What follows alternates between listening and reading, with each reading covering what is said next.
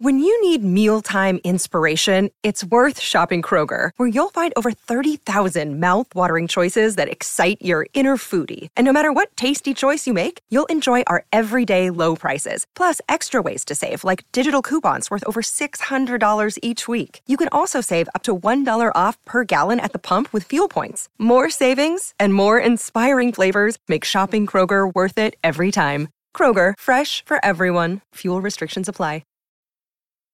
When it comes to weight loss, no two people are the same. That's why Noom builds personalized plans based on your unique psychology and biology. Take Brittany. After years of unsustainable diets, Noom helped her lose 20 pounds and keep it off. I was definitely in a yo-yo cycle for years of just losing weight, gaining weight, and it was exhausting.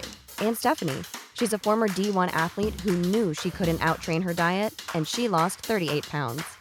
My relationship to food before Noom was never consistent. And Evan, he can't stand salads, but he still lost 50 pounds with Noom. I never really was a salad guy. That's just not who I am. Even through the pickiness, Noom taught me that building better habits builds a healthier lifestyle. I'm not doing this to get to a number. I'm doing this to feel better. Get your personalized plan today at Noom.com. Real Noom users compensated to provide their story. In 4 weeks, the typical Noom user can expect to lose 1 to 2 pounds per week. Individual results may vary. As Helen Keller said, avoiding danger is no safer in the long run than outright exposure. The fearful are caught as often as the bold. So if you know that you're at risk no matter what you do, then you might as well be one of the bold, because the bold are the ones that get the thing that they're putting themselves at risk for. But if you're being timid, if you're standing back, and you're still likely to get caught, called out, lose, fail, be embarrassed, and you don't have the potential upside, then there's no advantage to being in that state. Fear begets fear. The more that you give into that, the less that you're willing to be bold, the less that you're willing to step out. Every moment that you spend hidden, pulled back in, afraid, that fear begins to magnify. That fear begins to feed itself. It gets in a loop. And that's when it becomes this indomitable force. And then suddenly the very thing that you're fighting against is simply the overwhelming amount of fear, which never would have become overwhelming if you had simply acted as if you were bold. At some point, that's it. You just have to strike. You just have to get up and take action.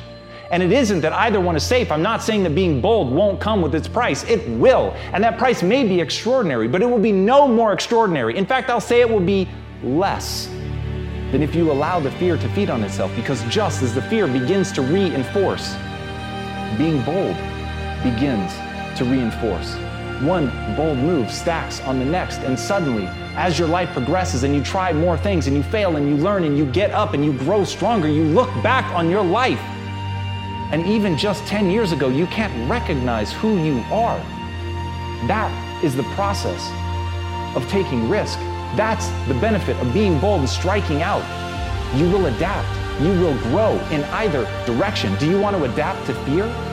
Or do you want to adapt to growth, to change, to pursuit, to being bold?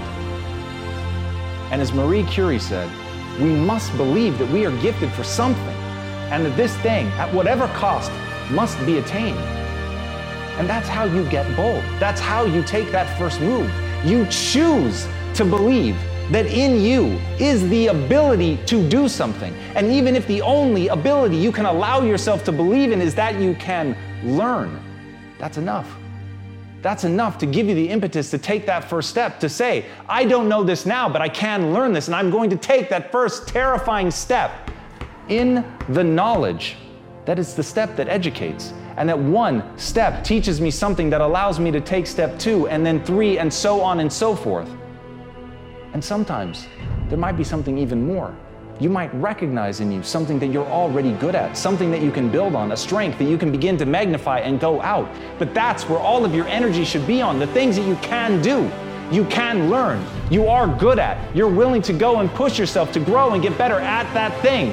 Put all of your energy there. Don't spend your time thinking about what might go wrong. Instead, think about why it must happen. Why does it matter to you?